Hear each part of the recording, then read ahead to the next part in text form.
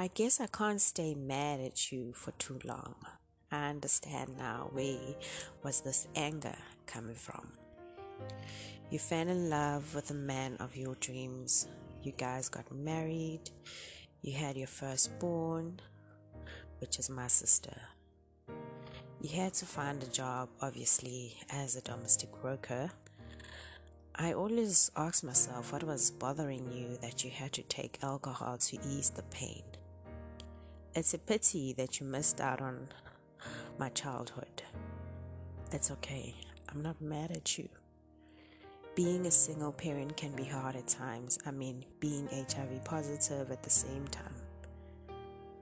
I remember when you were stabbed by your best friend and I had to take care of you to learn to cook and clean the house too. I had to wash your panties.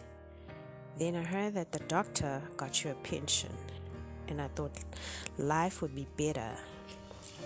I thought you would start eating healthy, get electricity for us, but you wasted that money on your friends.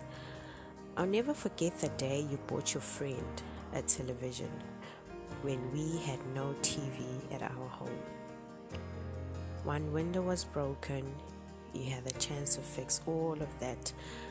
Buy me a uniform, and whenever something didn't go according to your plans, you would beat me up so hard, drag me with my hair while people were watching. I sometimes felt like a burden the times you missed on buying me Christmas clothes. I just wanted to say, I'm not mad at you. I'll always love you, Mother.